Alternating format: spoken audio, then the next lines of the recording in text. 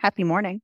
Happy morning. You blast out this book last night. Like, what I time did you go to bed? 10:30. I didn't know if you'd end up reading it in the morning. I started Give it up. at, what was it, 8:30, 9 o'clock? So you powerhoused through it because this is a long book. Yeah, I know. I kept looking at the percentage. I even said to Spencer, I'm like, baby, this happened. And I'm only halfway through the fucking book. I was trying to tell you. I was like, dude, 25%. there's so much more book. And there's so much more. I don't know what to do with myself. Yeah. So we need to stop talking about the book without talking about the book. Hello, essay announcement. Hi, I just want to say that we are human. We're learning as we go. These books, Lunamare and Koramare, were given to us as arcs, and we fully appreciate that and we love that. But because they were given to us as arcs, we didn't have a lot of outside influence to go from. So it's not like we already had a bunch of people who have read the book. It's not like we already had an audiobook for it. It's not like we had all these written in ways of we knew how to say the characters' names or different things. So I just want to step in and kind of, I guess, we figured it out. We learned, we're sorry. But apparently we said the main character's name the entire last video because her name is spelled Nerida. And looking at that as U.S. American. U.S. American, we see that and it looks the same as Merida, just switching out the M and the N. So we're calling it Nerida. Mhm. And that was just our best frame of reference. So that's what we went with. And honestly, that's a cool name. So we went with it. Since the book has then been released and the audiobook has been released for it, and obviously the audiobook was approved by Pepper Winters, so obviously they would have the correct pronunciation. In the audiobook, they call her Nerida. So we apologize if anyone is frustrated or upset that we spent several hours butchering her name. So I just want to apologize. Little PSA. We're human. We read it as we read it. We do try our best to say what we can and get names right where we can. But at the end of the day, we are not perfect, and we have stupid English brains. We have stupid American brains. We called her that, but then we just called her Neri for like the majority. And exactly. So that's what we might do in this one. We're probably going to call her Neri for most of it so that I don't screw up. So we're doing our best, and we want to respect like the work and the names and the cultures and stuff because it's right. But I'm also a big proponent of if somebody tells you how to say someone's name or their own name, you fix it and you make a big effort to do so. I know. We learned that the hard way in one of the other books we read. Did I go on a little mini rant? Maybe a little. She didn't want to be called Cora Bell. Seriously. No, I get it. Number 2, if you're ever interested in kind of getting ahead of the game, or if you take your time reading a little bit, or you need more, my Goodreads link is in our link tree, and I have a shelf linked right there for all of our podcast reads, and I always link them right in there so that you can see what we're reading and keep up with that. And that way, if you need more or you need to go back and see what we have done previously, you can do that too. And then, of course, like if you are just wanting more of us for some fucking reason, you can look at, we have our TikTok, which Ariel takes care of. And then we have the Instagram that I take care of. And you can also always email us. We are everywhere. We're in your nightmares. What nightmares are made out of. Yeah, instead of where dreams are made of. Or what nightmares are made of. Anyways, this week on What Nightmares Are Made Out of. Oh, sweet baby Jesus. We have, for our special episode this week, we have Koramare by Pepper Winters, which is part 2 of the duet that we read, which part 1 was Lunamare. And we left off on a cliffhanger. So, yeah. And I know, no, and I know we're making a lot of jokes, but this book was really sad.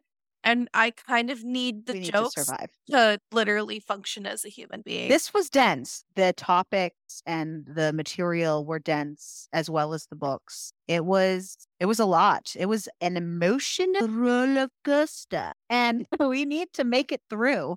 We're going to dive right in, just like Neri. I fucking hate you. My literal first note before we even started the book was that fucking dedication, though.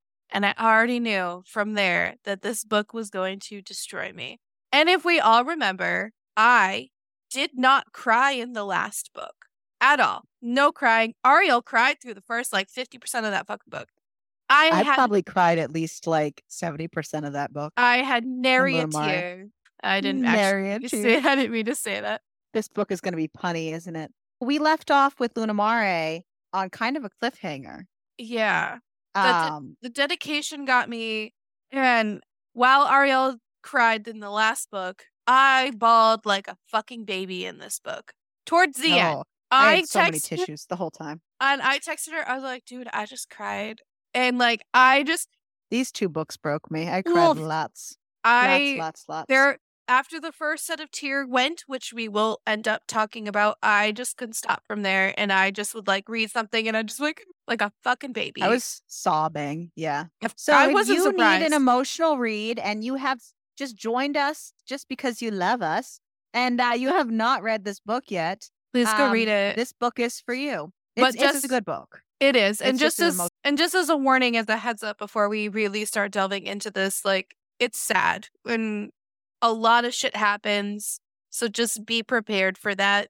And we are going to make jokes probably throughout it. And it has nothing to do with us trying to poke fun or anything at the book at all, because I loved the book. We just need to get through it. And we have really horrible coping mechanisms, which is humor. So here we are. We bring the balance. See, we do bring the balance to the Force. I'm sorry. That was a Star Wars joke. I'm done. Let's move on. Continue. Let's read about. So Lunamare left us off at kind of a cliffhanger. If you joined us for the Lunamare special, you might remember that Jack and Anna had walked in on Neri and Aslan, and the room was torn apart, and Aslan was on top of Neri, and it was very obvious what was about to happen. But to Jack and Anna, it did not look good. And everyone can agree it did not look good. And Jack started beating Aslan to a pulp, and Anna was calling the police. And the book ended with Neri. Nobody would listen to her. She's trying to tell them it's not Aslan, but nobody's listening to her.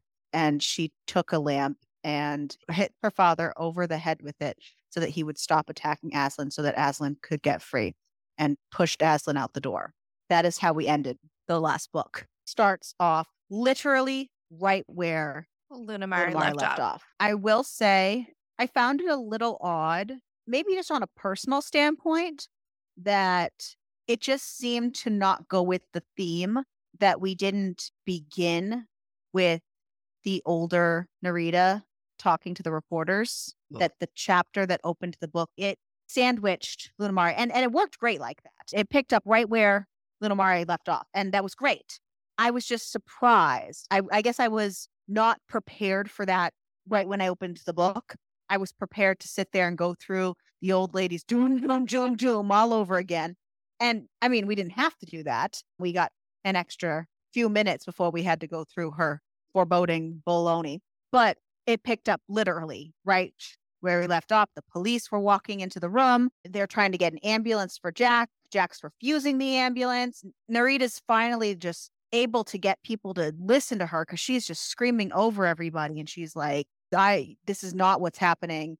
And she finally is like, no, I will tell you literally everything. I will tell you who it was that raped me if you promise not to go after Aslan. I will go right with you to the police station right now. Let's go. It was crazy because she's been holding this in for 6 months. Because she didn't want anybody to know. Mm-hmm. And I think her parents were still even a little skeptical at this point, but they could see that their daughter was like on such an edge, and they just everyone just piled in and went to the police station. Like I texted you yesterday, I don't think the mom was skeptical because again, she said it without saying all the details while she was at the house, and then her mom's face was just, it dropped. realized that shit had seriously happened to her daughter. And then it was crazy. It was nice to see her finally admitting things, just because, I mean, that really shows that this book is going to show a lot of growth with her, because that was the big thing in towards the end of that last book, that she just was in a spiral. Obviously, we're going to get more doom, but it was nice that, like, finally she's And admitting her stuff being out able loud. to admit it out loud to the police officers, and she even admits this, was a huge healing point for her. But she also did it to save Aslan. And Oh, it's a huge, absolutely. well, no, She did not do it in the thought process of of healing her. for her, but in doing so, it became a huge Yeah, but healing point that of, also becomes a huge theme throughout the book of them doing things to benefit the other in the end. It's crazy. I will say, yeah, so they go over all that, but I will say, I don't think that they ever mention it in the book, because we were talking about the age thing in the last book. They finally tell us she's 72 years old. I wrote it down. I was like, really, it is? Yes. So it's funny because I said the same thing and I was like, yes, they finally say. So it's funny that you say that, because I went back to my Lunamare notes and I flipped back to what I calculated her age to be based on all the numbers that they gave us and the math I had to do. And it was right. Of course. And I was like, little things that I need in my life. Because if it had been wrong, I would have like, ooh, that those things bug me so much. But we had calculated in the 70s, she was in hers when we last They said spoke. it had been 6 decades since she pulled him out of the sea. So I said, well, she's at least 72. Yeah, but they never like put an actual number on it. So it was nice to like when she goes, I'm a 72-year-old woman. And I was like, there it is. That I was waiting for. So the detective who interviewed her at the police station is a neighbor and a friend of her family. And I bring this up because it's clear that throughout all this and throughout her giving the story, he's not an idiot. And he knows on some level what they've done. And it brings me one of the lines I really enjoyed in the book. He says to her, everyone is a murderer. You just need a good reason and a bad day. I loved that line. It was crazy. It was great. So, but yeah, he knows more. So she refused to have her parents in the room. She didn't want to put them through having the actual details. Them knowing that she had been assaulted was bad enough. She didn't even want them to know that in the beginning. This was what all of this had been about. So when she got out of the police station, she had to have a conversation with them in the car and really be like, no, Aslan has been helping me all along. It has been him. And her dad is so amazing. And it was so nice because she finally was able to come clean about everything. I did write in this prior to things happening that, there were no more secrets. No more secrets were kept except for the murder. But that's besides the point. But he wanted to make sure that they could all start together. Yeah, so it really kept with the character development we had of her parents from the previous book, how great her parents really are. Like, they are so loving of Neri, and it was really nice to see. But yeah, and they were like, "No, Jack, crap, we need to go find him now."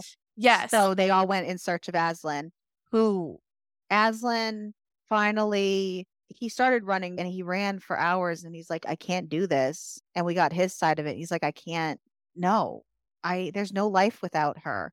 I would rather go out trying to be with her, kind of thing. And he turned back around and he was at the house. So they all met back up at the house. They all had excruciatingly long monologues with each other. Care. But it was fine. No, they were great. Don't get me wrong. They were great.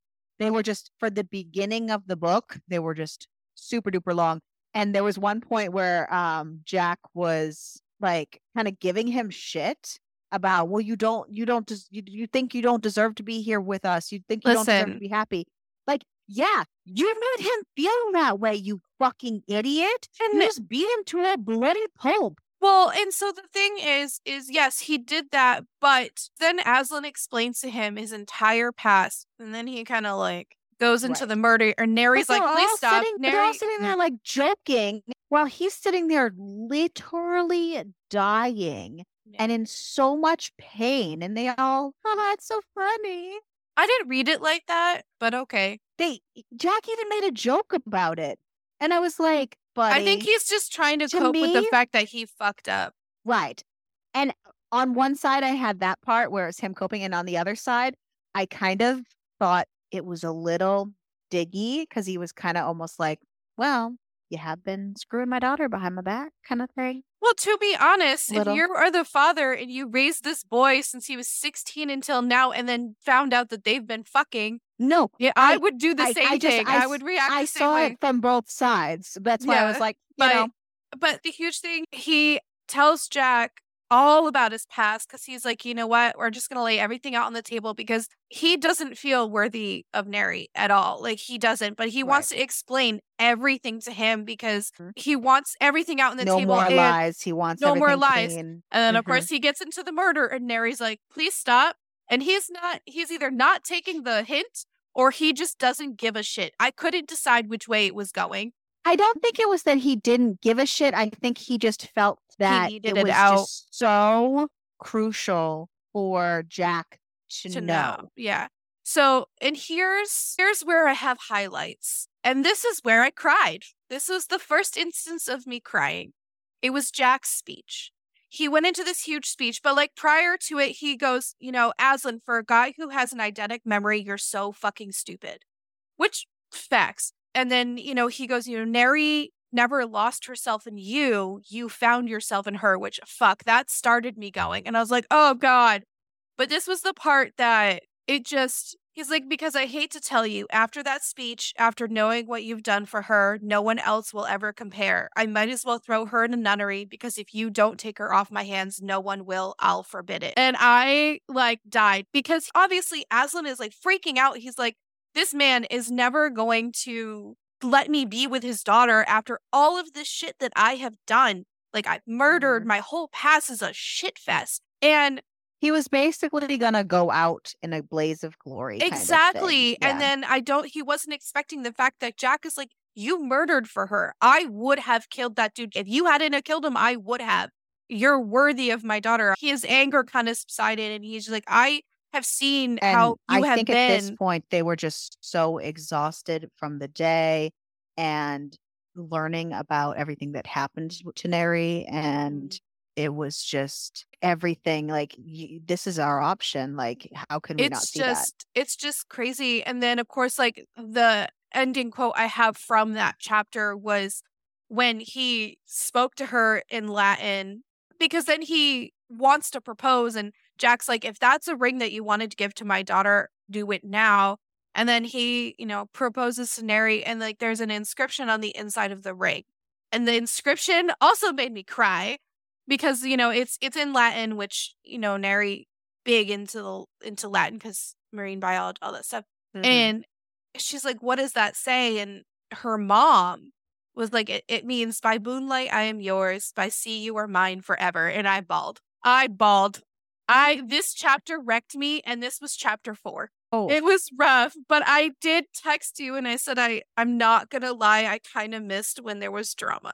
When, like, as we get further in. And I was like, buckle your seatbelt. I know. Well, it got to the point where it started being so, and I get it. Right. And it has nothing to do with the book. I don't know why it was in my soul. It was so gaggy. And I'm like, bro, all the love. Just so much. Yeah. It was so much. And I don't think, get it. And normally you love all the gaggy. I think it was just that these books so far has given us literally not as much. Given us doom. And then it was just so many chapters of everything's fantastic, all this lovey, all this, we're finally can be together now, everything's grand. But on that note, everything's grand, they're together now, and Zara shows up. Zara. Fuck Zara in a dish. Okay, so it's funny. I literally wrote, Z shows up, can get fucked.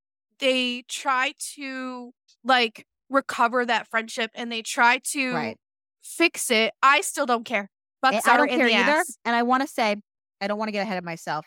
So I want to say why Zara's there. Because the police had contacted her boyfriend in regards to Ethan, who's the one who raped Neri, because they were friends. And that's how he was at the party. And Zara checked the cameras from that night and erased them because she saw everything. Aslan basically beating him up and yanking him and dragging him out of there. But Zara is distraught because she did not realize that that happened to Neri at the party.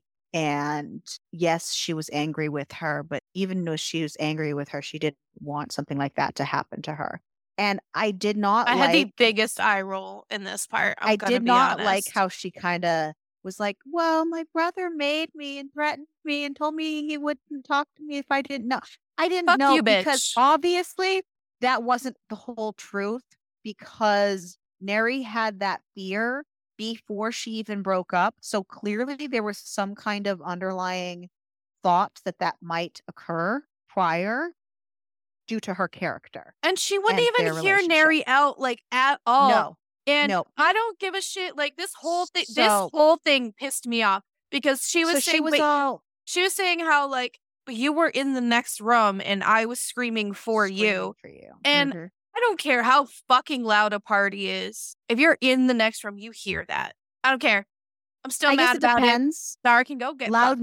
Loud music, I can't literally hear anything. Like it's a That's thing, true. but not everybody's gonna have weird I think that hearing things. Zara wanted to not hear it so she didn't feel She as want guilty right. knowing it Yeah. happened. Oh, I absolutely. think she But knew. I'm gonna say, while Zara was over there groveling and wanting to rekindle, I was so happy that instead of Neri being just like, yeah, I'll call you sometime or something. No, She literally Neri told her to go get fucking fucked. stood her ground and her and Aslan basically told her to go get fucked. And The I loved that. I did That too. was that was so good for my soul. Just I did saying too. The that whole only part. thing is Aslan started to spiral because now he knows that He someone was else concerned, knows right, that someone else knows, and he was concerned about what he's always her concerned telling about. and right. But he's always got shit like that in his head. So not only that, but Zara got Cooper to lie to the police and tell Cooper's her boyfriend and Ethan's semi friend. She got him to lie to the police and tell them that, yeah, he talked to him like a In couple another days later and he country. was on his way to go, yeah, to another country.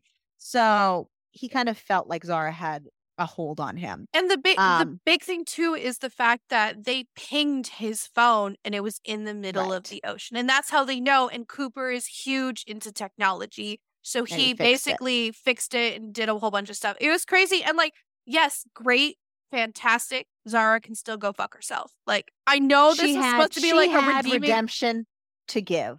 She had She had redemption to give. That does not mean everything is forgiven and forgotten. no, because she Good. sucks. Do your penance. Great. You deserve this Happy shit. glory. Hallelujah. Fuck Zara. Goodbye. Moving on. So we get some Doom Lady time, and President Narita is basically telling us that we have 2 years of happiness until her whole world dies and her whole world is shattered forever. And that kind of gives us the timeline In the for chapters that the we're reading. next. And I made a note of this saying that if I had to sum up these two books in 4 words, it would be foreboding, doom, doom, doom. Because every time we kind of get, like you said, those little sappy little chapters, President Narita is there to swoop right in and go, And look, that, and I've you noticed too, suckers. and I noticed too at a lot of the end of the chapters of the There's past quite a ones, few. there's Yep. a lot of foreshadowing as to what's going to happen. I will say the section of the book with their 2 years had a lot of banging, lots of banging. So let's dive into lots those of 2 bang. years. But here's the only thing. So I will say my only complaint about the banging, besides other things, and I have a weird thing with the age, it's just because I don't like to think about young ones banging. Was it young one she's banging? 18. Okay. I know. I'm Uh-oh. aware. Anyways, because they said the word speared a lot. I speared her. Oh. I didn't like it. I was gonna I say, don't know I don't why. think I I don't know. got that as much, but they must have changed over the rutting from the last book to the Yeah, spear to to this speared, book and it because oof.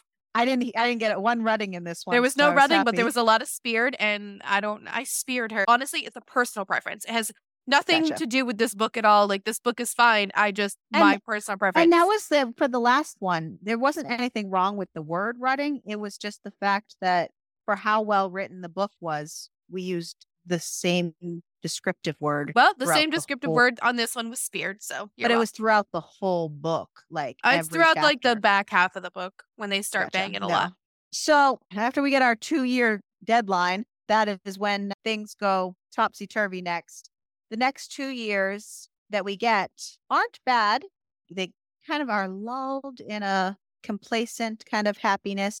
They move to Townsville. Neri starts school, Her and dad's the one Aslan, who got them the apartment. It's kind of yep, through the connection of her father and his friend who owns their apartment, Aslan gets to be kind of the manager of the building. He is renovating the apartments, doing the books for him. He's getting use his brain and getting to learn new stuff and keeping busy while Neri's in school. They're having the time of their lives on their own in Townsville, away from regular life, their parents. Everything's going great. They're happy as can be until towards the end of the 2 years, Aslan gets a call and Narita gets stung by, I'm going to butcher this, and I should have looked up how to say this correctly. Glaucus atlant. It's a blue sea dragon or a blue. Mhm.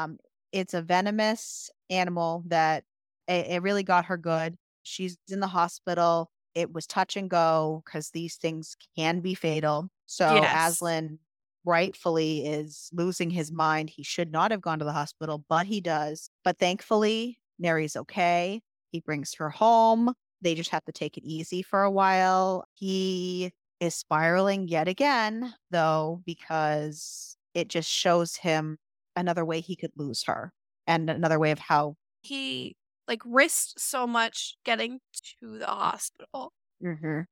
And and and he also realized how much he will risk for her and yeah, vice versa. And it was crazy. Side note, that has nothing to do eh, with the book for a second. Kind mhm. of. Do you know what Yep, the name Townsville reminds me of? like Powerpuff Petville or something. Girls. Oh, yeah, I'm yeah. pretty sure their town name is I think, Townsville. isn't that Townsville? That's funny. I'm like, wait a second. Apples, blossom, It literally only just clicked right now.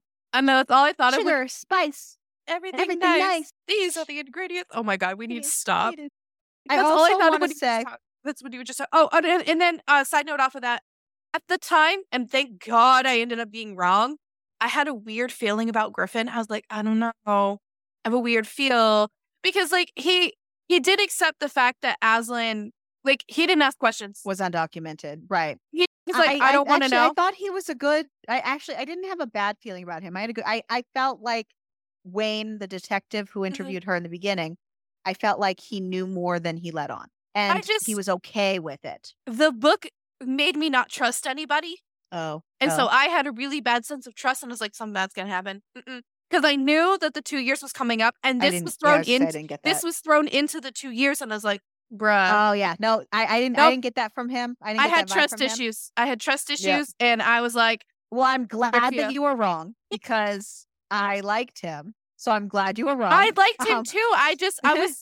But that's the problem. It's like I'll be like, "Oh, I kind of like this person," and then never yeah, no, mind, I didn't get that never vibe. mind. I had trust issues. Um, but so during the 2 years of bliss, they really established even more relationships with Honey and her boyfriend, Billy, and Honey's brother, Teddy, And and his Eddie, boyfriend, Eddie. oh Teddy and my Eddie. god! First of all, Teddy And and they Eddie, love became them. and they Ugh. became their own little like friend group, and it was so cute. And it was Aslan's like first like real like friends, and it was really nice. And I really really like that addition. They were kind of just discussing Lunamare more, and that was just peppered in there, and I liked that. But here comes my first issue I had with this story. Throughout the entire Lunamare, Narita was called many things. Most of the time, it was Narita or Neri, but never, not one single time in the entire first part of this duet was she referred to as Ni. Oh yeah. And yet, during this book, everyone and their brother and their mother started throwing in calling her Ni as if that was what they always referred to her as. And it got to a point where I literally wrote down, stop trying to make fetch happen because it's not going to happen. He didn't even clock that. It didn't bother me at all. But like you said, It like we it have would different not things. have bothered me if she had been referred to that any like even once in the last book would have been Mhm. enough that it would not have bothered me. But it was like why are you all of a sudden giving her a nickname in just this part of the book? Because it's one whole story. It seemed incohesive to me. Unless somewhere within those 2 years of her talking to them, it became that they called her Nee. I don't Nope, know. because Okay. Zara called her Nee. Oh. I think her parents at one point called her Nee. Everyone and their mother, brother, sister, aunts, best friends, butchers, bakery lady called her fucking Nee at one point. I was like, we're not making fetch happen over here. I was just, if Aslan called her that, I was going to throw my freaking Kindle. Ariel had a problem with Nee. I had a problem with care I had a problem with about Spear. the name Here we are. itself. I didn't care about I the name know. itself.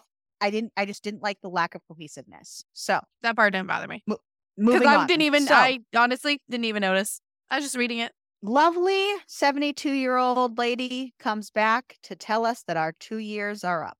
Now, poor Margot is like shitting herself over here. Like, she is not doing well. Margot is not doing well, which is funny because it's this point that I wrote down. I was like, why am I just now wondering if kids were ever a thing for them and why no one has ever asked if they have children? That I have that written down at this part because I realized in the interview that they're talking about her life and talking about this, that, and the next thing, but nobody has once asked. So it would have been a piece that would have helped us along the way, but I felt like it was omitted purposely or not. You know what I mean? For sure. I honestly, for like this future moments, I think it was important to, because she was more focused on the love of her and Aslan. And I'm going to be honest. Oh, and we're going to get to that. Oh, good, because I have a problem with that too. Anyways, that's besides the point. When the time comes. When the time comes. Time comes. Anywho, so her 20th birthday. Like you said, Margot is already. And this is like 10% of the way through the book. Yeah. All of this has happened and there's still a lot more books. And not only that, but this is when the font starts to change with the mood. This was the first occurrence. Why are you doing that? Why are you changing the font to be bigger and scarier? We don't need that extra. It's big and scary enough. We don't need more to try to wreck my soul. I showed that to Spencer and I was like, baby, the next part of this book is going to wreck my soul even more. And I'm not very far into this. There was one typo, and this was an arc, so it doesn't count against anything because that's how it rolls. And I'm sure it's probably been fixed by now. It's literally 2 letters in the middle of a word were accidentally flip-flopped. So there was an accidental typo. It's so insignificant because the word is still there, just the letters were I think that's probably why I didn't catch it, because you just glossed over the word and your brain just fixed it to the right thing. Right. Well, we get present Narita telling us it's time for the doom.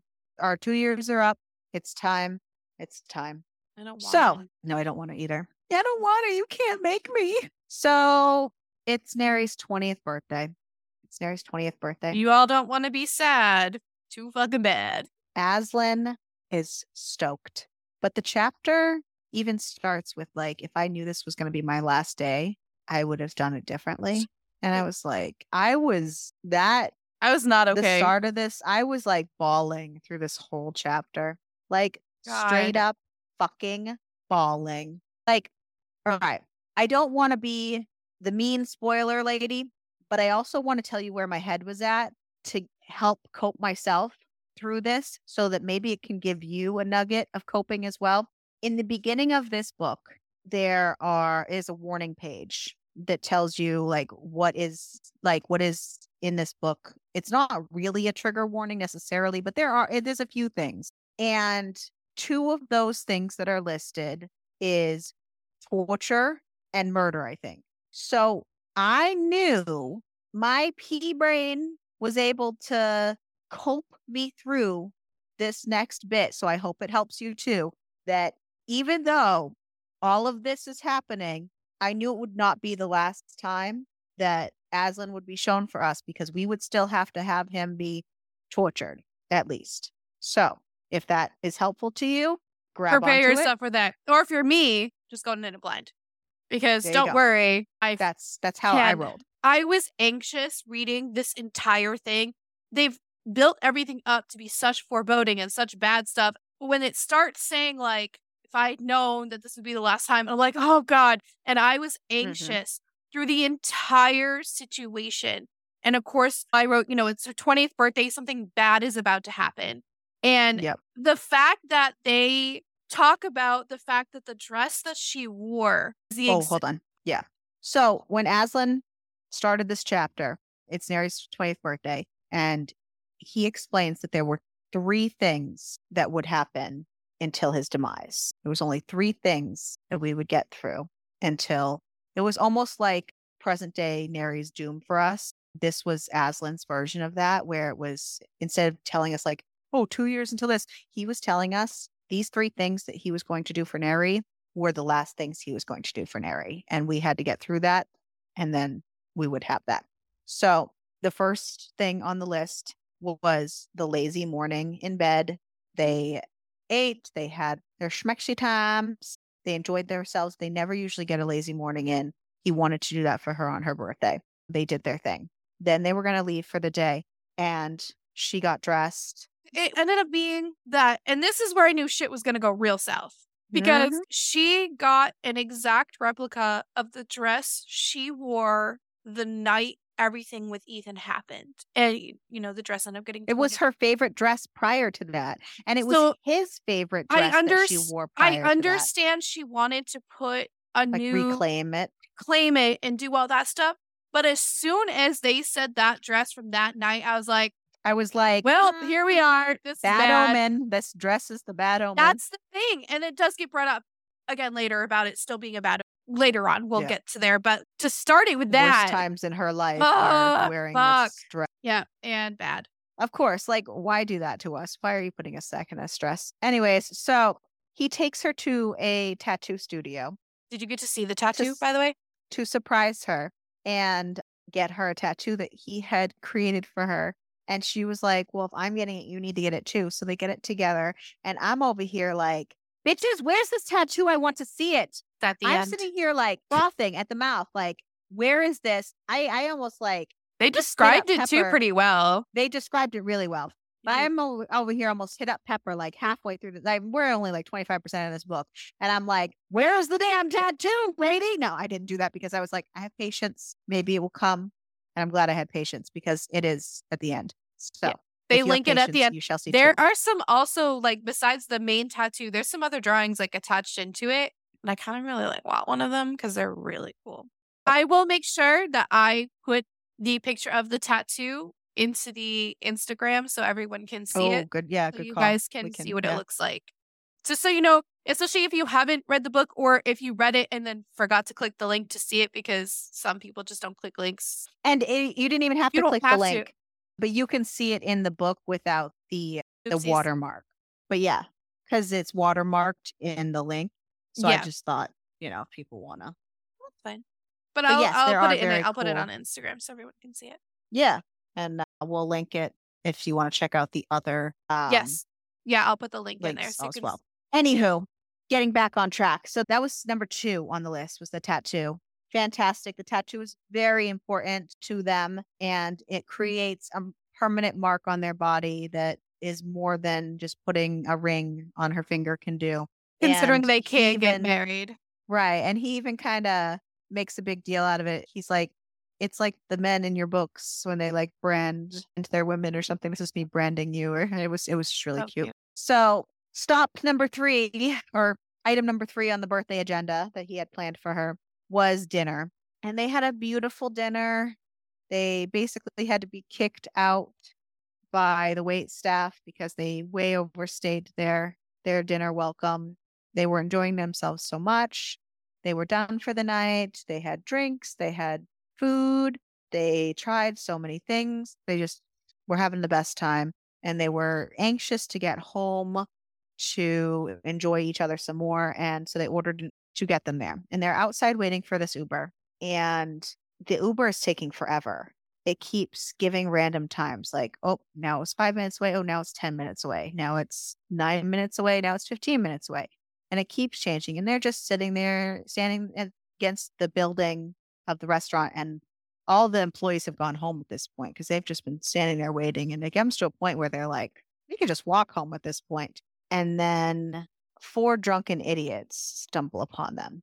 Here's the doom, in These case you're curious. This is sad. This ruined my soul a little bit. So Neri's dressed up to the nines. She looks fabulous. The drunken idiots clock her immediately and start like kind of catcalling her type of deal. And then they start picking in on Aslan. And They're basically kind drunk of like racist pricks. they were drunk, yeah, profiling him. They were basically like, oh, you're obviously a foreigner. You're obviously not from around here. You don't deserve her. You should go back to where you came from, blah, blah, blah, blah. And Aslan's doing the absolute best he can to stay calm and quiet in the situation because he knows When what's at he stake. when he snaps, he snaps. Like that's the thing is like Right. But he he also knows knows what's at stake and he knows that confrontation is not something that he can afford. But Neri can't does control not her understand tempers. that. Yeah, she doesn't understand that concept because she hasn't been forced to understand that concept, like due to her life and her privilege. So she's running her mouth.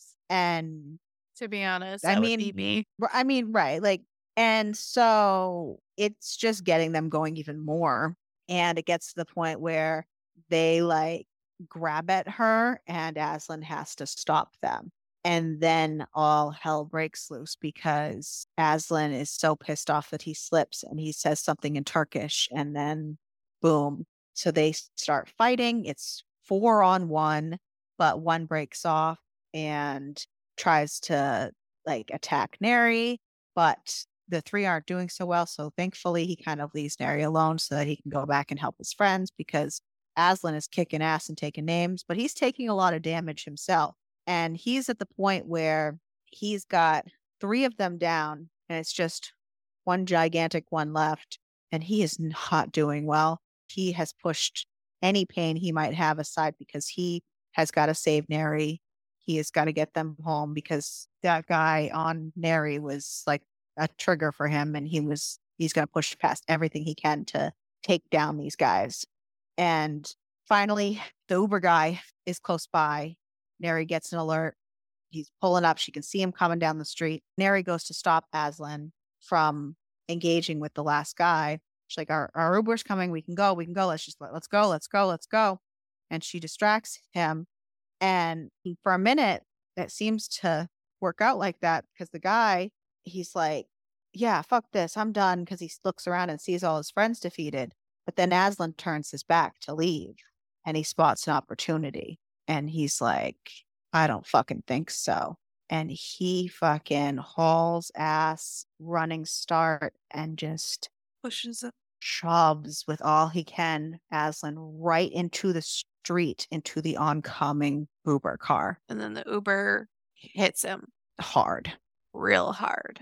Aslan goes flying into all the glass and the debris of the car hitting him. There's blood everywhere. Things are not going well. He's not moving. It doesn't look like he's breathing.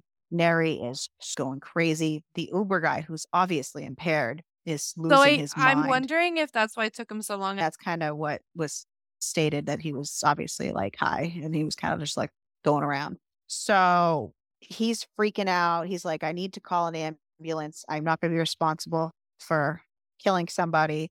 I don't want to go to jail. I Neri, don't want to go to jail. right. Like, And Neri's like, you can't do that. He can't go to the hospital. No, no.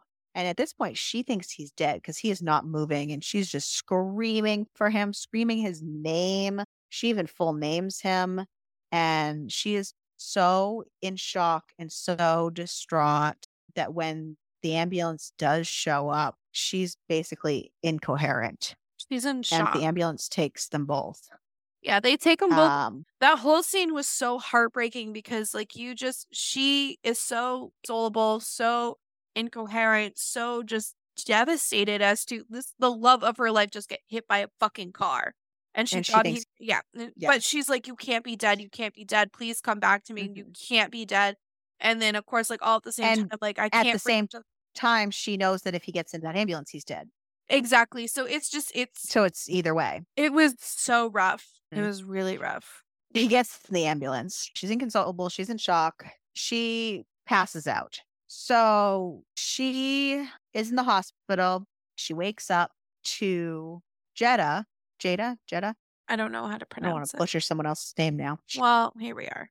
And who she knows is it's a family friend, and that's the nurse that originally took care of Aslan, who they brought Aslan to when they found him shipwrecked when he was 16.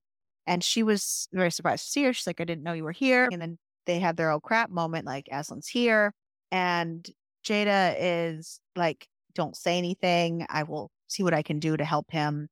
Just, you can't be here. And, You can't say she kept anything. saying, like, he's not saying his name. He's refusing to answer questions. So, like, he's doing it. So she needs to say nothing. Do the same. Yeah. Exactly. So Aslan is in and out of consciousness. He is really roughly banged up. And I mean, he literally just got beaten to a pulp and then run over by a car. He is not doing well.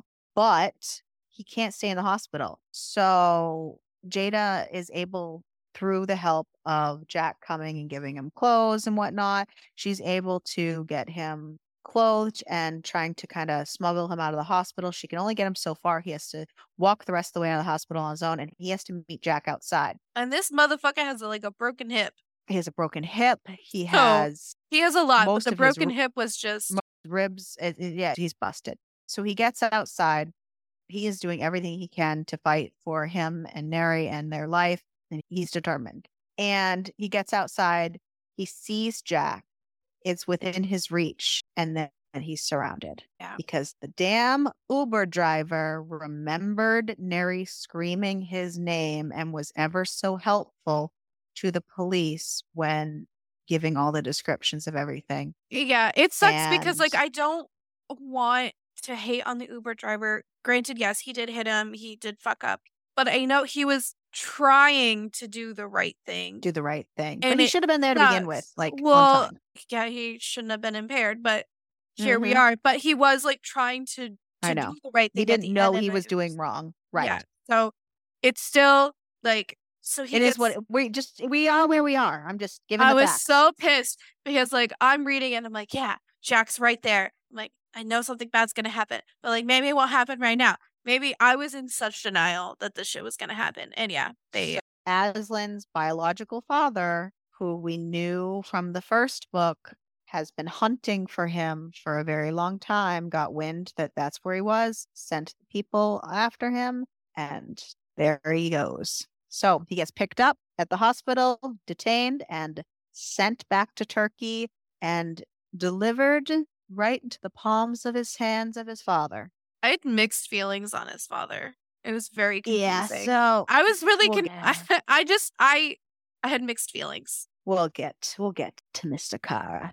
So poor Jack has to go home empty-handed to a distraught Neri, and it's sad. It's heartbreaking. Everything is awful. Like inconsolable, like screaming, and it's bad. It was bad. So when Aslan gets to Turkey on his way out of the airport, he's able to get a phone, and it's almost like his dad's toying with him. I shouldn't call him his dad, but like, I don't know how.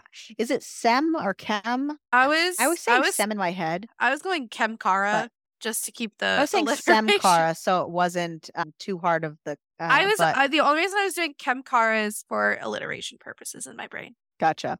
Mr. Kara was Mr. Douche Nugget was toying with him and was seeing what he was doing, and he finally got a phone and was able to call Neri, and I was sent to Turkey, and Neri's on the phone with him, distraught. Like, they're trying to make a plan on how they can be together, how they can snuggle, how they can smuggle out and meet in a different country and blah blah blah. When Neri hears a pop, and then 3 pops, pop, pop, pop. One pop.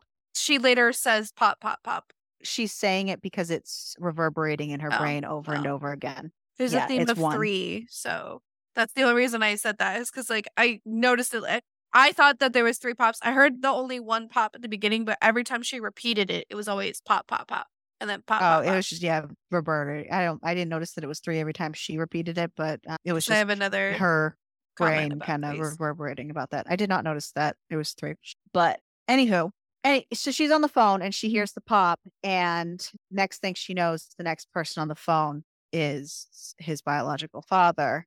And he tells her that he has just killed him and that he is dead. And she's like, "You're lying." He goes, "I shot him myself." Like, it Like, just. it's done. And he hangs up and she screams and screams for hours. They cannot get her to stop screaming. And this is when they have to sedate her to get her to stop. And this is where they throw in the little tiny nugget of when she's fading out from the doctor. Yes. And this is where we learn someone named Neri is pregnant.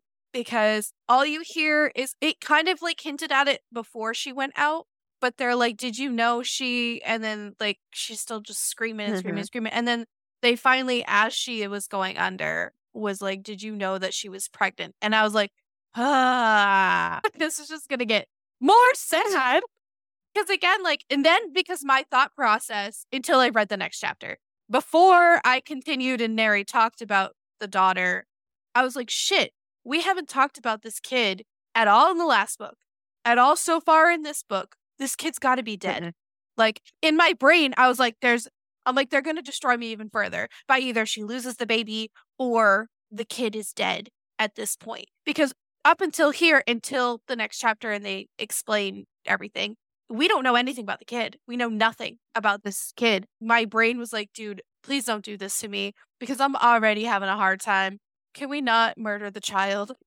So we have nothing. We don't know anything. It goes back to present day Narita, and she kind of helps us a little bit in that point and is like, lets us know that she's okay. Yes. And lets us know yeah, because they asked. So we don't have to wonder for long. No, that's what I'm saying. Like, up until I read that chapter and I didn't know. And then thank God that they explain, which was great. Yeah. So yes, we learned that she's pregnant. We learned that even though they were diligent about not having an accident like that happen, when she got stung, that all the antibiotics that she was on for so long, that affected her birth control and they were not careful. So the next chunk of the book is in Neri's point of view, and it encompasses the next 5 years of her life. God. And the struggle that she has coping with the thought of Aslan being gone, but also feeling like he's not, the not wanting to live without him, but not feeling like she can just die when she has this piece to take care of, his daughter that he left behind, Isla. And she has said multiple times that if it wasn't for Isla, that she would have succumbed and not been there any longer. She kind of anchored her. And we have a lot of in and outs of her despair and lost qualities because she, even though 5 years, she is still in the grips of mourning without really even mourning that she has been this whole time, because she still feels this connection with him that she is so convinced that he could not possibly be gone because she would feel it. And when Mr. Kara, I'm going to call him that because I'm not going to butcher his name, Mr. Kara took over that phone after he presumably shot Aslan, he even said he would keep the phone if she ever wanted to call him because he was like her father-in-law and their family and blah, blah, blah. And she can't help herself. And every year on the anniversary of... At the exact time as well. On the anniversary of that original call of what Mr. Kara said was him killing Aslan, she calls him and basically demands him back and demands him to tell her the truth because she can feel that he is not dead and demands that he tell her that he's not dead. And every year, Mr. Kara is resolute in being like, nope, I'll send you his ashes. I'll send you his bones. I'll do this. I'll do that. And he he's slips very up at one careful. point. Yes. He's very careful in how he words it. And he always says that Aslan... Yeah, I can't pronounce the name either. Avci, I don't know. Someone will tell us, I hope. Someone will tell us and we'll screw it up. Please tell We'll us. wait for the so we can audiobook. fix it. I even wrote it in my notes and I had messaged you. And I said, here's my theory. He very, very specifically says Aslan A. I can't pronounce his name. I'm going to say Avsi. I don't know. We'll figure it out. Avlin? Anyways, Avsi. he very, very, very much specifies that he is dead. But I wrote, but He what never, about, even I'm though like, he's what very, about, very specific that his son is Aslan Kara. Is it Kara? Why? because Kem Kara and then Kara or whatever. Yeah. So even though he's very specific, that's his child. He never says that Aslan Kara is dead. So that was that kind of, and she even picked up on it, I think in the 4th year, and she kind of called him out on that. And she was like, but what about Aslan Kara? Is he dead? And he tells her that she's too clever for her own good and hangs up on her. The other thing is she had picked up on how when they were talking, he had said that he would send her his ashes because he burned him. But then he says, I'll send you the bones. And she goes, I thought you said that he was ashes. Something, you're right. Yeah. And then he toys with her regarding Isla, and she kind of gives him information because she's trying so hard. She's like, you can't hate him because you say that he's not your son, but do you know what your son has done? Like, and she gives him this information about him murdering Ethan and his math skills and all this stuff that would connect the two of them on a core level. And she's like, you really going to just take all that away kind of thing when you don't even know him and all this stuff. But he really toys with her. He toys with Isla. And it's 5 years of her suffering. He even makes many mentions on their phone calls of like, you are killing yourself because you can't stop this. But they're connected. She can feel it. And there's nothing he can do to stop that. In the background during all of this, she and Isla are living with Teddy and Eddie. I'm always going to say it like that, Teddy and Eddie. And they are working on Lunamare. They're working diligently on it. And it between Lunamare and Isla, it's keeping her alive barely.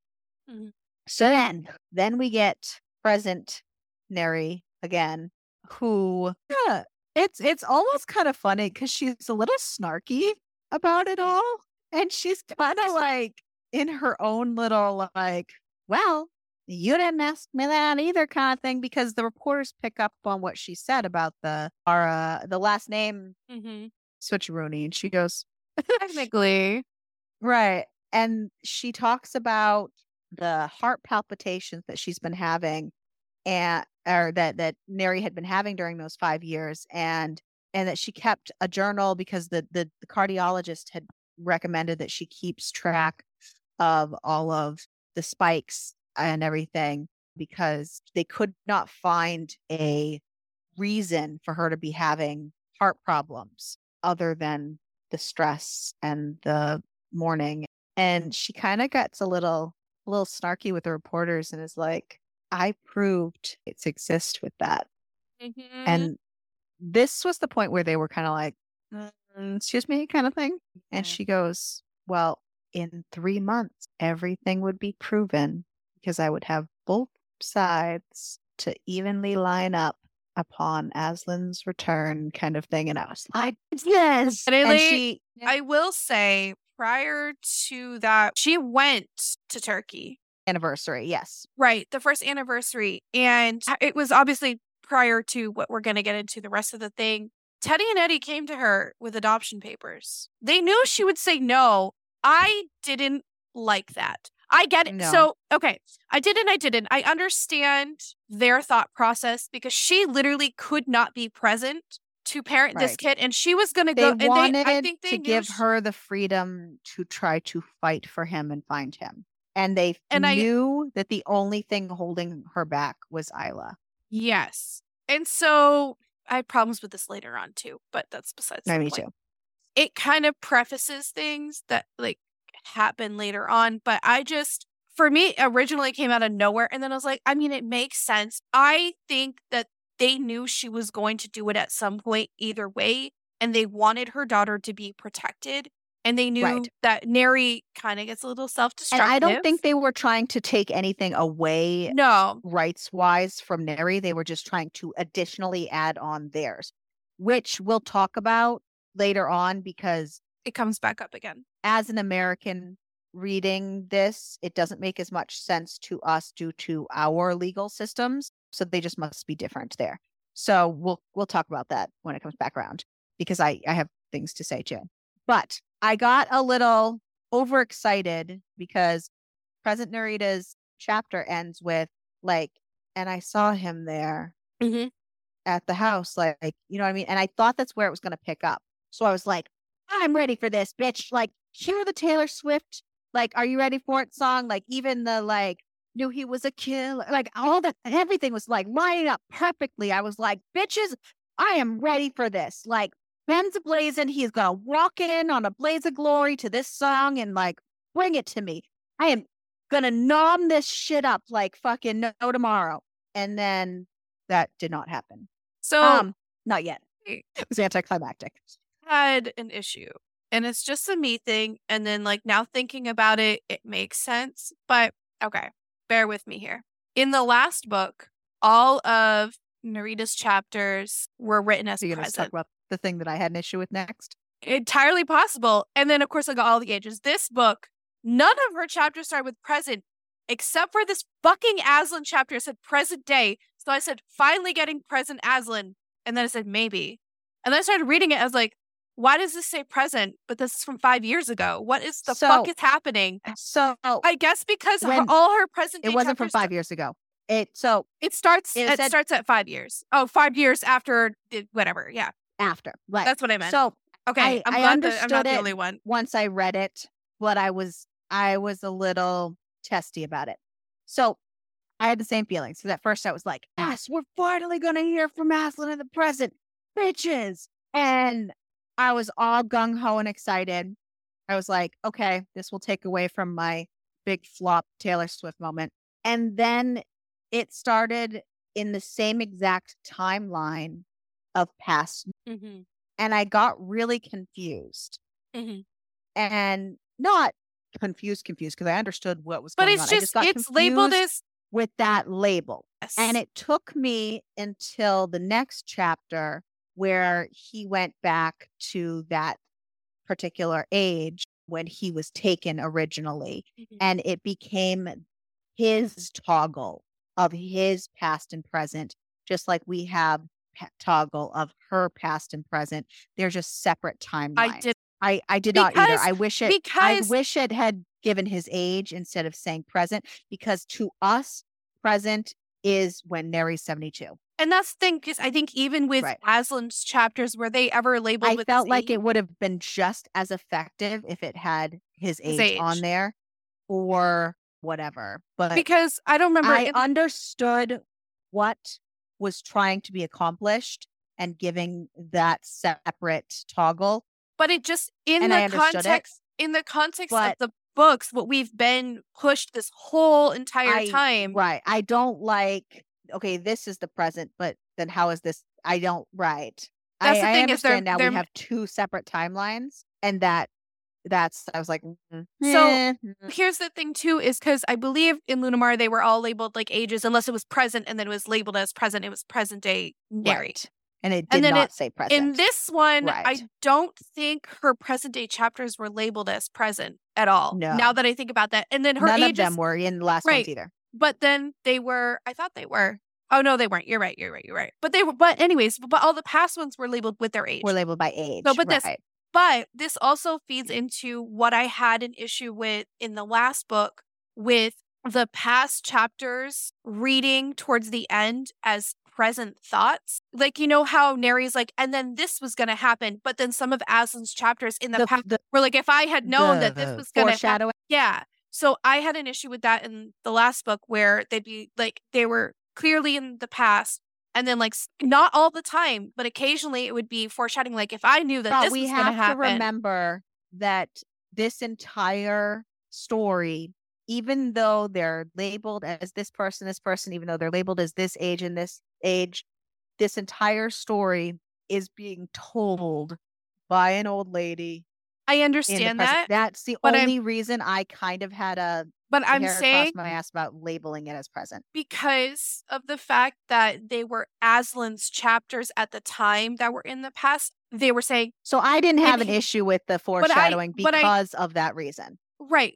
But in my brain, because it's reading as Aslan's, if I had known Right. that this is what was going to happen, that's what I had an issue with in the last book is the mixing of present and past. And so Yeah. this being labeled as present, I had the same thought you did. I'm like, oh shit, we're gonna finally get Aslan in the present. Yeah.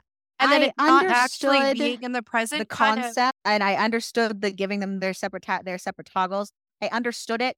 it didn't Personal fit with preference, I it didn't just like it. didn't fit with how the book has been written so far and how both of the books have been written so far that they haven't labeled it as present unless it's physically actually It was it actually didn't the only chapter in both books that was and labeled it's as and that's present. it and that's it and Right. so it It wasn't was odd, how but yeah it was just an yeah. odd choice but that was I'm glad that I wasn't the only one who had a problem with that. I understood it. It was not my personal preference. No, I wish it would have just stuck with the age instead of So anyway, now sorry. we begin Aslan's toggle of back and forth, like we've been getting Nerys. And now we get to find out how 5 years have been Aslan. for Aslan. Which And we spoiler get alert, not Aslan's great. 5 years. Spoiler alert, not awesome. And we learn right away because we start out at the top of the 5 years and not going back just yet that he's basically a yes man conditioned shell kind of on the outside. We learn that he is not doing so great. His body is riddled with scars and wounds, and he is missing half his leg. Mhm. We can see the damage that the last 5 years has done. But we know that obviously he's not dead. So, sweet deal. So that's when it goes into the past and we learn about the past 5 years. That pop that she heard was a pop from a tranquilizer gun. The tranquilizer had an awful reaction with him. It basically decayed his leg. Instead of letting him heal like he should, Mr. Carr was all gung ho to get him started in his conditioning, and it just made it worse to the point where that part of his leg had to be removed or he was going to die. He basically gave him a choice of we can do this the easy way or we can do this the hard way. But you And will submit to me. either way, there are three things you have to do to submit to me, and you can do it now or you can do it when I'm done with you. But it's going to happen. You must kill someone, you must rape someone, and you must traffic someone. And Aslan's like, no fucking way. Do your worst, bitch. I'm done. And so thus begins 5 years of torture. And he's basically strapping him into this, for lack of a better term, it's like electric shock chair. And he's shocking him every parts of his body. He's doing all kinds of nasty things to him to Break him. and destroy to try to and Aslan has a really hard time because it's very an effective tool, but Aslan's just grounding himself. I mean, he's strapped in there and he can see his arms and he's surrounding himself with his tattoo and he's using that to stay present. And we get the same anniversaries on the opposite end with Aslan as we did with Neri and the phone calls that transpire and how Aslan's biological father reacts to them in terms to Aslan. And after he learns that he has been lying about the numbers thing and that he's not so far from him after all, if he's murdered someone and all this stuff. And Also keeping a very, very big piece away from Aslan, which was oh, about absolutely. But he's toying with him and Mhm. he's kind of letting him know that he has access to Neri and he is talking with her. And that is really killing Aslan slowly. By year 3, Mr. Kara is very frustrated. It has never taken this long to break someone. He doesn't understand what's taking him so long. He's basically been electrocuting and stabbing and taking pieces from his own child for 3 years now. And he is not broken yet. Yeah. And he can't figure out what he's using to ground himself. until he does. And then he has his tattoo literally cut off of him. So that And he can remove the one piece that is keeping him from fully submitting and accepting him as his father. And it's just, it was fucking rough. Yeah. And that's kind of that next session that they have. Aslan just doesn't have much to hold on to anymore. And he's just like, fine, whatever you want. I'll do literally whatever you want. So then he spends the next year behind the scenes being a yes man, basically not being fully trusted, but being put to the test on many things, being told to like kill people and different things. And then he's brought to, for lack of a better terms, like brothel. Yeah, but it is, but it isn't. It's like a trafficking house. Yeah. I was gonna say it's a trafficking house. And there's one girl who's not performing, and they put him to the test. And it's a room that's wired up with all kinds of mirrors and cameras and all this stuff. And Aslan's like, help me and I can help you out of here. Like, we need to pretend need to make this look good. He knows he's not gonna perform. He knows he can't. It's not Neri. He's learned that already. Plus, his body's not in a position. He's not doing well. Then he realizes that the performance isn't going as well as he's hoping. So then he gets a different idea and he's like, see, I'm just like you. I can't do it either. I will never sire a child. I can never do it too, because he's saying that to try to connect on some level and get to his father, because one of the reasons his father has been so obsessed with him is because after he was taken as a baby, his father was shot right in the crotch, and he right in the lost, and he lost all of those goods. So he has not been able to have any more children. He's not been able to do anything fun. So he's grandstanding. He's making this huge thing with his like limp noodle out for show for everyone. And Mr. Carr quickly grabs him and whisks him away. And he's like, no, I got the girl to do what you wanted. I got her to behave. I told her that she'd be good. You can set her free, right? And he's like, yep. And he shoots her. Mm-hmm. So this part of the story is important because, come to find out, that girl was an undercover agent. So that was the demise of Aslan's dad. And months later, after they did kind of like an initiation, I guess, for lack of a better terms, for Aslan, getting all of the higher ups to come and swear their allegiance to him as second in command, if anything were to happen to the evil Kendall. If anything were to happen to him, they were swearing their allegiance to Aslan to be in charge. That was the grand moment. And so after that happened and the thing happened, they kind of got into an argument, and his dad was like, I know you can sire a child. I know you're lying. He's like, no, Neri and I couldn't either. I've never been able to. And then, like, also what, that's like, a lie. The murdering and stuff too. Like, he says, I know you killed somebody. That was that was back years ago. Yeah. Well, whatever. Anyways, yeah, the siring the child thing. And this Aslan was, doesn't fucking know. So he's sticking to his nope. Just like you, I can't. Nope. And he's like, no. And he goes and gets a picture. He's like, here you go, kind of thing. And at first, all Aslan can see is Neri. This is a picture of Neri and her family on the boat. And then Sem says something like, she looks just like you, doesn't she? Or something offhand. And he fixes his eyes on that little girl, and he realizes what he's been holding from him. And then Sem takes great pleasure in telling all about how Neri's had Isla and she's like what he's missed, like, and that teaching her Turkish and all this stuff, and that she has pleasantly surprised him. Now he's decided that Aslan needs to marry her, and that he wants to bring both of them to Turkey. Yeah, he underestimated Neri, and he shouldn't have, because he's now realized that she could be an option for him. And now that he realizes that he is not so brainwashed that he thought that he can concoct this story, right, like you said, he's like, I'm bringing them both here. You can marry him, and I will use them as the bargaining chip now, because now I realize you will do anything for them. Mm-hmm. And Aslan literally has a heart attack and passes out. Like legitimately has a heart attack. Legitimately and has a heart an attack. actual heart attack. An I'm like, actual oh my heart God, attack. I'm having a heart attack. No, legitimate heart attack. So when he wakes up from his heart attack, things have happened in between. The doctor has seen him, but he doesn't know. When he wakes up from his heart attack, Sem is in his pajamas, basically rousing him out of bed. He's like, we have to go, we have to go, we have to go now. And he's like, I don't understand. He's like, I need to get my brace, or, you know, his prosthetic. Yeah, there we go. Thank you. And Sam's like, we don't have time for that. Like, just lean on me. Let's go.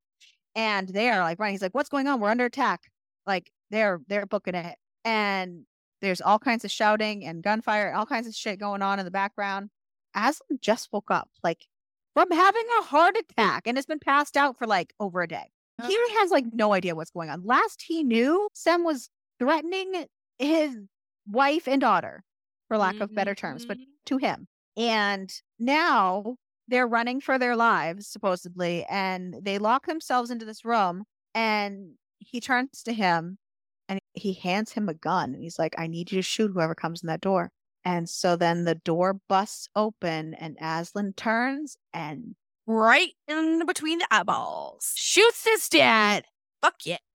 He's I was like, so don't excited. you ever. I don't even remember what the words were, but he was like, basically like, bitch, don't you threaten what's mine. Loved it. So great. So then he gets taken into custody. You're under arrest. That was his 5 years. So I had to go through all of that. And I was like, really? I just wanted to see them come together right now. No. But okay. And then, so I thought that was going to be my moment. It was not. Then he shows up to Jack and they Anna's were, in house. fact, not ready for it. They were not ready for it. I was not ready for it. I was sad. So then we fast forward. It's been like 3 months. He's at Jack and Anna's house, shows up. He is looking fine. He has had 3 months of rehabilitation. He has spent a lot of that time in the cell, but he's been able to condition his body, work his body to not be so sickly. And, you know, he's worked out. He's gotten a correct prosthetic fit now. He can walk correctly without being in so much pain and limping and barely. He could have gotten one. He was in Turkey, but he was a little stubborn because he was using the pain. He wasn't even just using the pain. He didn't want his dad to give him anything that he could use to take away and be like, now you owe me. Anywho, he is there. He is ready. He is like gung ho, but he's nervous. He doesn't know what's gone on in these 5 years. He doesn't even know for sure what's real and what's not. He doesn't even know if Isla is truly his or what has been kind of. He doesn't know if Neri's moved on. He doesn't know anything, but he's at Jack and Anna's house. That's where he knows to go. And they see him. Good stuff. Good stuff. And they know that they've just spent the last 5 years telling their daughter that she needs to get over him and that she's not feeling him and he is dead and she needs to move on. And they cannot face her right now. No, they feel so guilty. And so they send him by himself to go see her because they just can't go.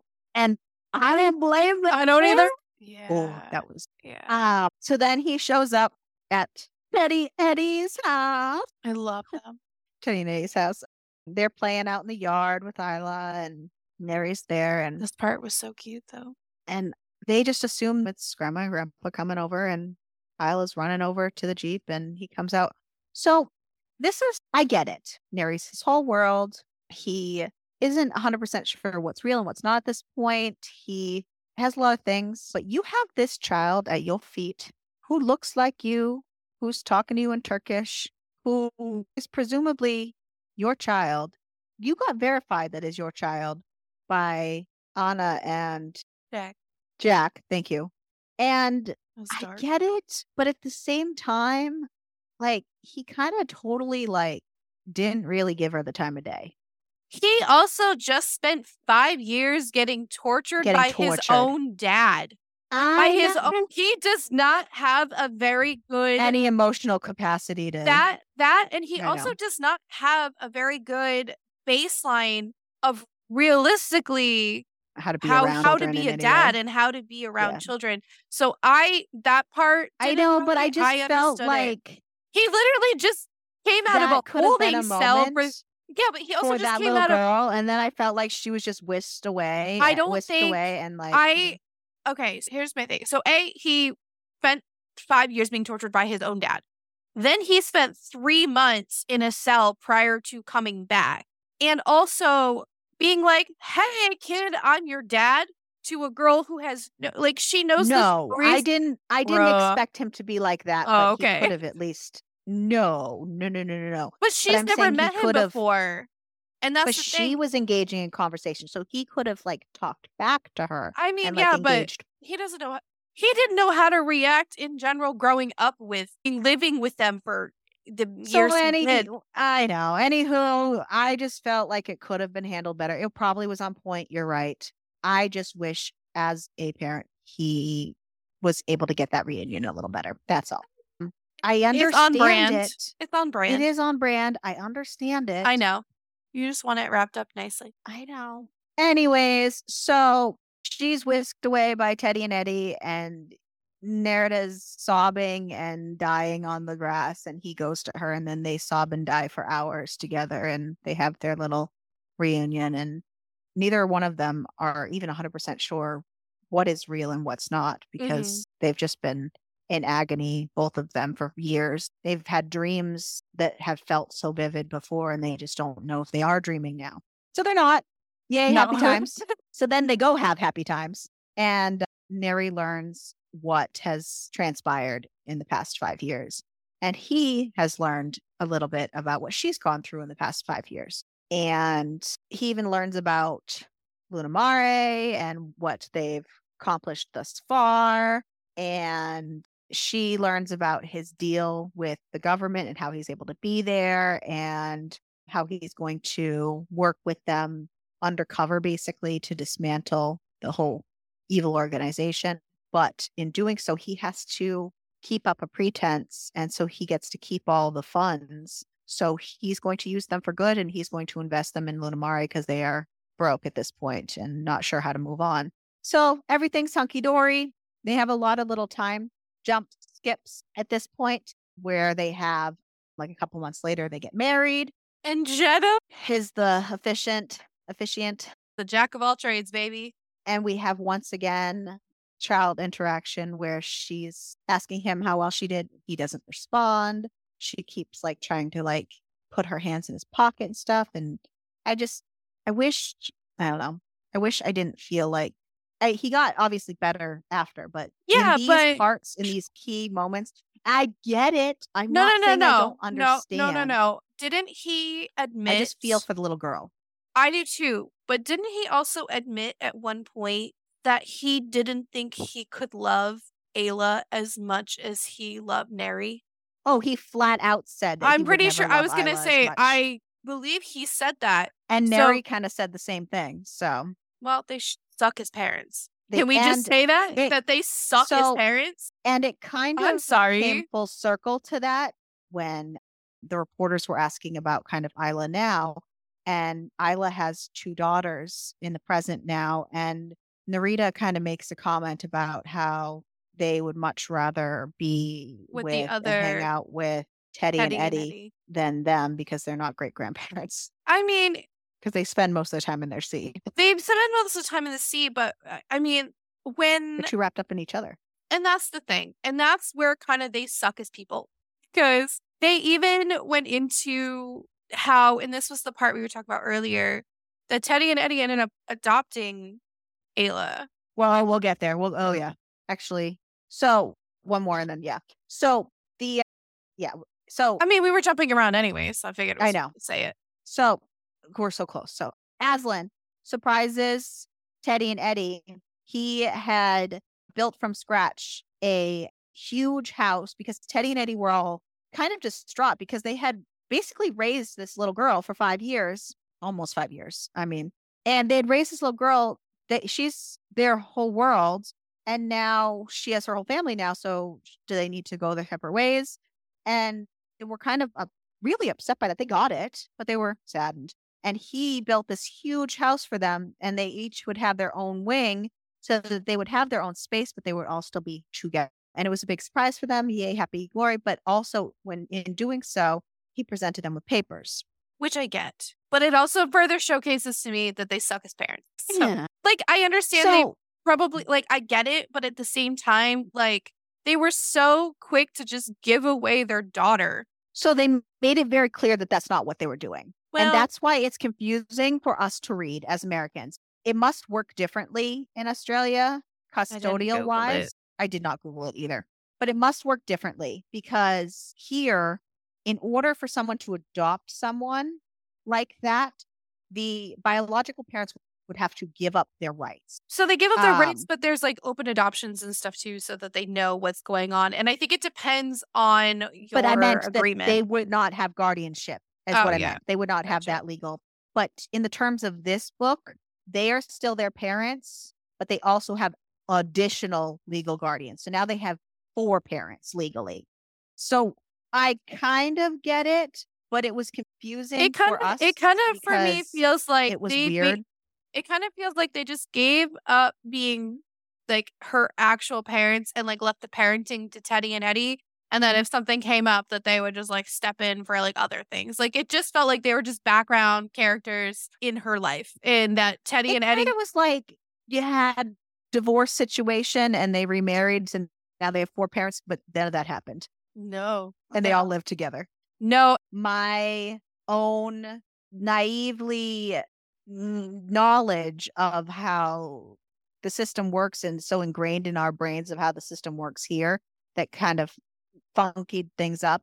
And I agree. I don't think they necessarily were like, oh, we're just not parents anymore. But I think they were just kind of including them so that now all 4 of them were sharing that responsibility. But it was just odd to me. Just so you're aware, the birth parents have no legal rights to children in Australia. In Australia? Correct. If there's an adoption? Correct. When an adoption is completed, the birth parents, also referred to as natural parents, no longer have any legal rights. Remember, it's not adoption. Remember, they weren't adoption papers. They were very specific that he fixed them so that they were not adoption papers because he was back in the picture and that they were adding on as additional legal guardians. I don't know if that makes a difference, but that's how it was. It was specifically spelled out that way, so I'm assuming it makes a difference. Well, then if they're legal guardians, then it makes sense because you can have parents and then have legal guardians as well. That's what they did. No, I'm just saying the way that you had worded it was adoption because originally they were adoption papers, but he fixed them. So in the context, if they were originally adoption papers, no, the birth parents and natural parents do not have rights to the child. They don't have anything.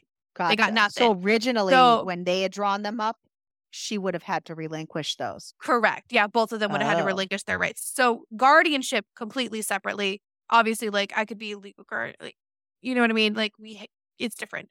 So it's so yes. In the case of if it was actual adoption and they actually adopted her, then yes, it wouldn't work because legally that's how that happens. Ugh. It was just I don't know. I didn't like it because it just felt like it did go off of them saying I could never love my own kid as much as I love you. Which then maybe Teddy to me as a parent, that's crazy. But think people that I have talked to who never wanted kids and were never like, I could never love anybody more than I could ever love my partner. And I could never love anybody more than I love myself. As soon as they pop that kid out, they're like, never mind. I can spread the love to everybody and we're good to go. And so like when they were saying this in the book, it was on rough. The other side where a lot of people are like, no, you only have to parent for 18 years that you're going to have your spouse forever. But you have your kids forever too. We just don't see it because we don't see it that way. Like I love everybody equally. Like I would murder for my child. Right. Yep. It sucks because like, I don't know if that was like how their personality kind of ended up like being built through the books or anything. It just felt weird. But it's okay that they were selfish human beings because that's just who I understand that. Yeah. But then just like didn't just give your child to Teddy and Eddie at that point. Like obviously Mary was not parenting well at all. Like she just up and fucking went to she just fucking up and went to Turkey. It was like peace out, Girl knowing that Scout. She could die. And knowing that she could die and like didn't give 2 shits about her own kid. So I don't think it's not that she didn't give 2 shits. I think that she was not in the emotional capability. Her kid was not on the top of her brain at all. She didn't. That's why I'm saying she didn't give 2 shits. Able. She was not considering if I go and die, that leaves my child without me. You know what I mean? Can't underestimate the power of her grief. I get it, but you have a kid now. We can say that from the outside, absolutely. But she could not hear that. It just bothered me a lot. I know. So we learn that Yeah, the book's not over. all those shocks to Aslan's system did in fact give him heart problems. But it kind of like we leave the past of them alone. We leave them having their little weekends at Lunamare because they finally get, with all the money that Aslan has donated, they finally get it underway and underwater and get it situated. And then we get back with Neri in the future, the present, however we want to word this now because it's weird. And she kind of explains that, you know, shit happened. Aslan had a heart attack when he was 43. He had a stroke when he was 50. His body has not been able to tolerate this stuff very well. And it's been slowly breaking him down. And even though he was able to overcome those things, it was very, very difficult for him. And he's at the point where he doesn't know how much more he can take. So during all of these interviews, during every time when she's talking to these reporters, she's very, very, very, very heavily hinting basically that she can say all this because it's basically her last night. And this is basically going to be her last night alive kind of thing. And it's like her time to go. Great. I'm on board with that. Awesome. We got this. So the interview is over. So she leaves. We get to see Aslan. Hunky dory, hallelujah. But here's my fucking problem. Ab's ready to die. And so they can all just die together. And the book would come full circle and it would be fine. Everything would make sense. And I would be fine with that.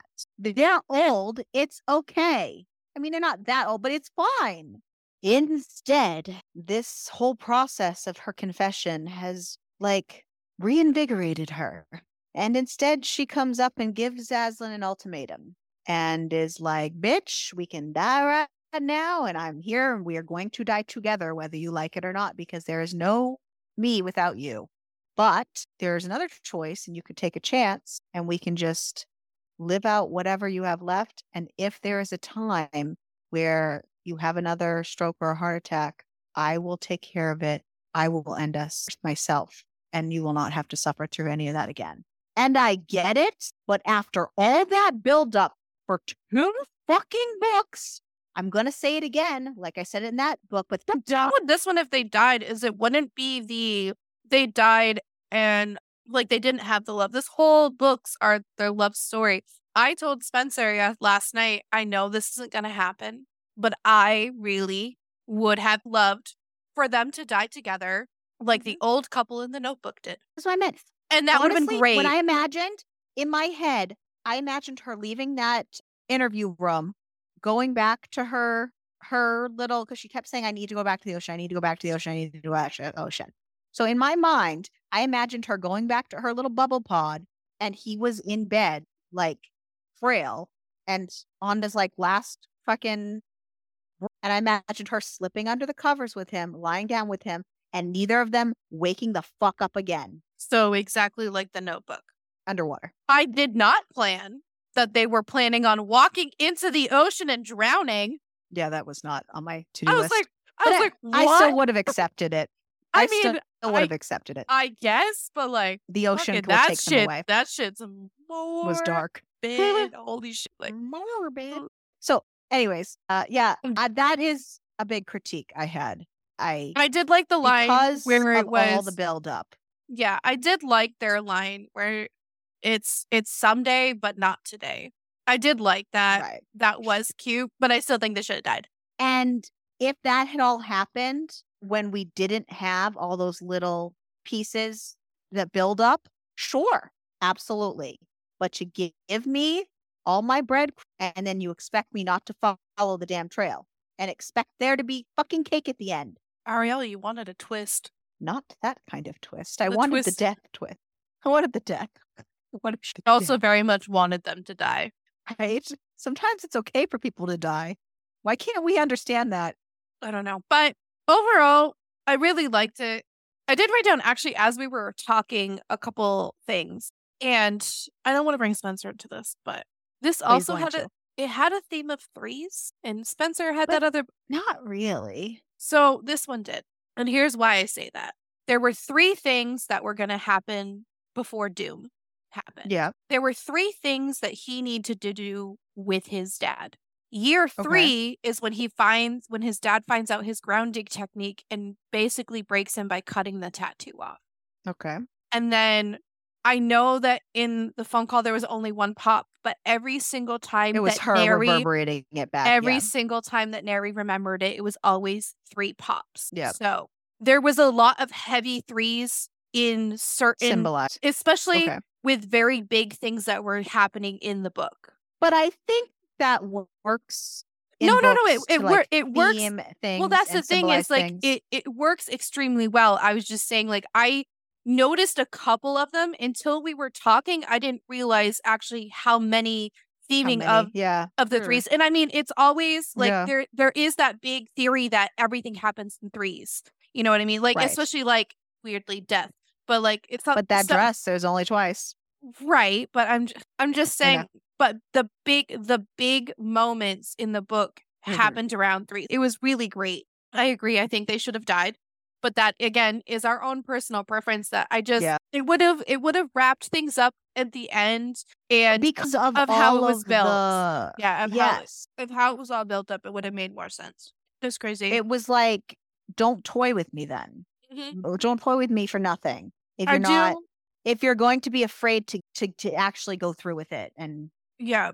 I do like the fact that her daughter is this like amazing doctor and her daughter no, works in Luna Mare. And I was like, that's she's the fucking dope. best. Yeah. This is so Yeah. great. So it Yeah. just yeah, it ruined my soul. I cried a lot in this whole book. And I didn't cry in the last one, but this one just like I I don't know want what it to was. It just like it ate at my soul a lot.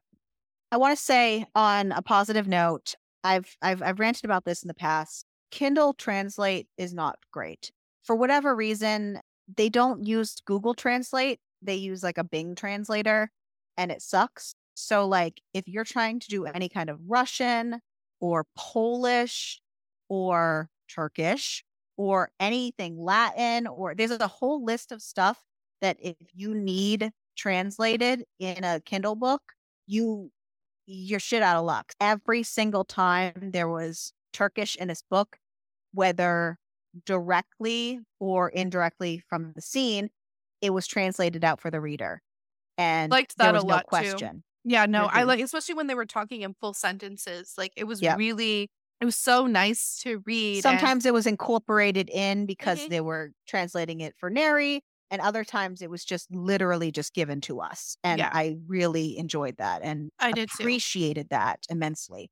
Yeah, it helps, especially as a reader, to have that because, like you said, Especially when it is a language that Kindle sucks at. right. And like, I know that she has a list of translations at the end of the book for Mhm. you, but I don't want to have to It's switch. easier this way. Right. Exactly. I don't want to have to keep switching back and forth Mhm. between the two or screenshot and then like pull it up as I'm reading. So it Though was I do like when somebody puts the translations at the Well, no, beginning no, or the no. back Like, I'm also. glad that it's Yeah, in the book. I'm just saying, like, it's also nice to I have it absolutely. translated throughout because they don't do it to every word. When they're saying like one or Yeah, two words here, which they've repeated over and over again, like they're not going to obviously translate it back. But yeah. So props where they do on that one. yeah, so, Uh, but because this is an ARC copy, sure. again, same thing we did for Lunamari, we're not going to pull any Amazon or Goodreads. Amazon won't have any, but any Goodreads views or Yeah, anything this or one, rating yeah, it will be out by the time this comes out, but we are reading it when higher. and recording this when we got them before. So that being said, I hope you enjoyed Duet. We did, even though it was a heavy hitter. Who's your favorite character? Honestly, Teddy and Eddie, Yeah, they were I great. absolutely loved them. I liked that they were more in this book than Mhm. in Lunamari. They were so good to Neri and such good friends to her and like really, really did what they could when she was spiraling to have some semblance of normality for the kid. And they were so understanding and they were just good people. And Yeah. I loved them for that. So I really enjoyed Honey too, and yeah. Billy. And So honestly, her the dad's background still top characters were tier. great. So yeah, definitely for me, Teddy and Eddie, Honey and Billy, they were great, but Teddy and Eddie definitely. How about your least favorite? Well, obviously Zara sucks, and obviously Sem sucks. So I'm gonna go on a You get I strange. was gonna say you're gonna get controversial on us. I'm gonna go on a strange limb here, and I'm gonna say, especially since what I said on the last book about like who I liked, I'm gonna say I did not like her mom. I changed my team because in the last book I had said she was probably my favorite, but that I felt like maybe we missed the behind the scenes communication, possibly. We did not. We learned that in this book. She just sucks as a mom. She had no clue what was going on in her daughter's life. She does not communicate well with her daughter. She was blind and oblivious to everything. And that's probably why Neri's a shit mom, because I'm just full circling it. Plus, she's super obsessed with her husband, her job, her own hobbies, and that's fine as a human being. I'm just saying, I felt like she was not a great mom.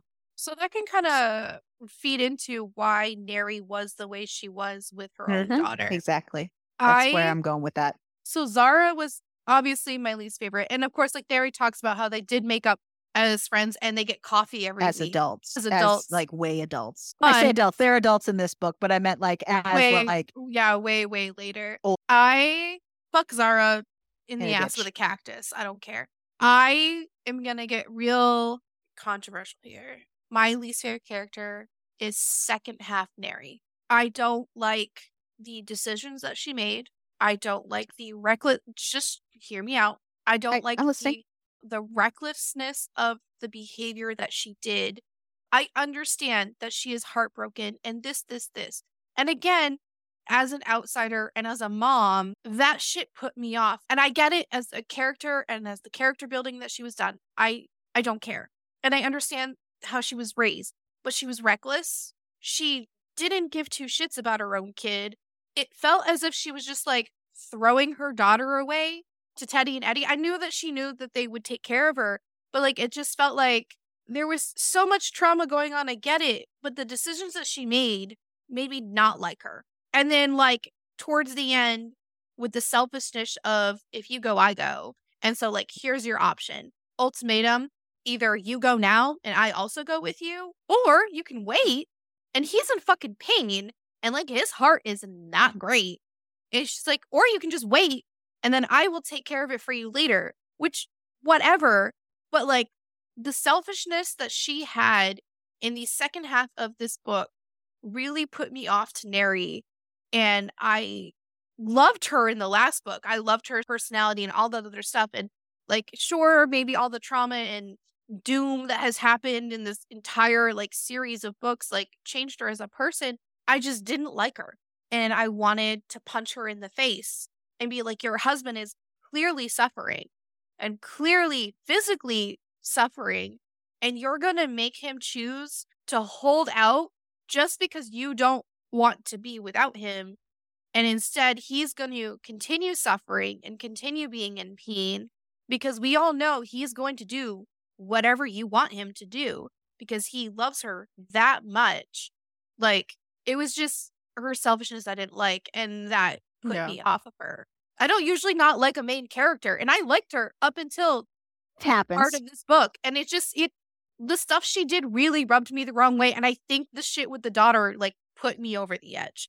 And I was like, and I could see the excuses with the grief and whatnot, but I can also see your point in just who she was as a person. And I mean, you're entitled to who you like and who you don't like. So I've not liked main characters. She was written very, very well. She's just a shitty person. Like, she was a good, well-written character. She just ended up being a shitty person. And a humanized character. And that maybe sometimes I feel like you truly, really don't like the characters that are super humanized. I've liked some characters that have been super humanized. Especially when they're super humanized to a fault, like when they're not great. because humans themselves are not great. We make a lot I'm a of poor shitty choices. person. I will fully Right, admit that. right. Like, let's be honest. Like we I am make not lots of. I am not anyone's favorite main character. Like, let's be honest. I'm not even a great main character in my own life. Yeah, I'm not the main character in my life. Are you kidding? But it's just I'm definitely not the it's favorite. it's not that I don't like her because she was humanized. I just the decisions that she made were terrible. We're selfish for you. Yeah. So they were adults the whole time No, in this book. Do we they're not want adult a enough for cucumber me. rating? Do we want to? I was gonna say, do we want a cucumber rating, or do we not want to because we didn't in the last one? I personally will not. Okay. I don't think that they were adult enough for me. I need you in your late 20s before I get you. 18, I can't do the 18 thing. They were really, really young. Maybe like 25 and I mean, older. 25 and older. I We'll give it mean, that they one, were but 25 for a good chunk no, I because just the second half they were 25. She was 25, and I know. I can't do it. We didn't do it in the last book. I can't do it in this book. okay, that's We'll leave it up to fine. interpretation. I will say, I will please stop- say though that to us 18 is that adult age, oh but yeah, to Australia is 16. So it's even yes. more for them. It Just just, saying. it grosses me out. I'm also 33, so I can't. When I was in my 20s, absolutely, I could read an 18-year-old banging people, and I'm like, yeah, this is great. Oh, it's But definitely now, not my preference at all. but But I was now, just as like an adult, it's different. So obviously, like if you read this and you are younger, and that's fine for you, that's great. It makes me uncomfortable, and I don't want to read it. The only issue I had was the word "speared" because I don't want to hear of anyone spearing anybody, and that's all. just to notate, Koromare plays in because Lunamare was the underwater biosphere that they built, but Koromare is the charity that they Oh created yes. to give back to the earth and the community and the sea. So I just wanted to explain where kind of that fit in with the book. Oh, I had one other thing, and I remembered it as you were talking about things. It Mhm. plays into 3 again. It was a 60%. And they were talking about how they were joking that Luna Mara sounded like a cult. And she goes, oh, after all, we have the same morals and stuff. And she goes, a story for another time, I'm afraid. This interview is already long enough to create a book, 2 books, a trilogy even. And I was like, is there a 3rd book coming out? That's all I No. could think of. It's Okay. So because on that I'm note, just saying, it's not. It's a duet. It's fine. no, I'm just saying, no. when that happened, I was like, please don't fuck with me here. I can't go through anymore. On that note, I do hope that you went through this duet with us and went through this journey with us. It was worth the read. It was worth the ride. If you have not, take it now. We hope you enjoyed this fun, random, weird ride of emotional. What part torture? of this was fun for you? This so sad. And it was I don't think I can great. cry anymore. So that was fun. You're going to cry again. I already know it. It's fine. I am ready to read some palette cleansers for myself because I am sad. Yeah. But we didn't even rate it. What are we rating it ourselves? I gave this book 4.5 stars because of the ending for me. While I understood what was trying to be accomplished, I just didn't like the present Aslan thing. So yes, they were my problems, but that's why I knocked it down to 4.5 stars. I am sitting at a 4 for just a variety of reasons. It was good. I liked this book a lot. The ending really knocked it down for me. And I think just Neri sucking as a person. I don't know. I liked it. It was very heart-wrenching. I liked the twisties and turny things, and I liked it made me think. There were parts of it that I just liked the other book better. It didn't do it for you. Yeah. Yeah. It still was a great book. Do not get me wrong. I will tell everyone that they should absolutely read this book. You got to read both of them. That's fair though. But in my personal opinion, like it didn't do for me what I wanted to do for me. Like Ariel said, the ending, I wish, it was cathartic for me. So it was definitely up there for me. It was just a like good second half of this long life story. And I'm glad that it wasn't cut short to like kind of end the story. And they did flesh out stuff. I felt the personality change to Neri from last book to this book. Especially her as an older person. Like she was sassy to begin with, but like it kind of got like she had been broken. I understand that. It just, I don't know. It was still a good book. It just is a 4 for me instead of, I think Luna Mars Yeah. is a little bit better. It was still good though. And I will not knock this book at all. It's well written. Characters are fleshed out pretty well. Like it was good. I just had my own issues and they're my personal preferences. Read the damn book. So our next special, we are doing something kind of funky, and we chose our own book. We kind of said no to the wheel and said, nope, we're going to read what we want to read. And we are reading our own book. And I'm going to make fun of Crystal for like a half a second because she makes fun of me enough and make fun of myself at the same time. So it kind of goes full circle. She makes fun of me on a daily basis. It's fine. She gives me shit all the time because though she hasn't done it in a while and I appreciate it. But apparently, though I don't think I do because in my mind, I screw things up all the time. So I say the wrong words all the time. But apparently, I say words all the time that she thinks I pull out of my ass. And where are you going with this? I'm working on it. Okay. None of this is making sense. That she thinks I like dictionaried them or something before the conversation. But Thesaurus. I see, I'm not smart enough for that. I can barely remember Fuck you, what you're I'm a saying. teacher. Get fucked, Ariel. I can barely remember what I'm saying. Fucked. But I'm saying I can barely remember what I'm saying in the sentence. Never mind. Let's look something up to maybe use for So I notated just a little tidbit for next special. There's a word in the next book that I had to look up in the dictionary. You're welcome, Crystal, because I didn't know it. It was amalgamation. And I'm going to find a way, one way or another, to use it in a sentence for you because it's a new word I learned. Don't ask me what it means because no, I'm just kidding. Go get thoroughly fucked. Can you arrange that? I could. Just kidding. I'm just kidding.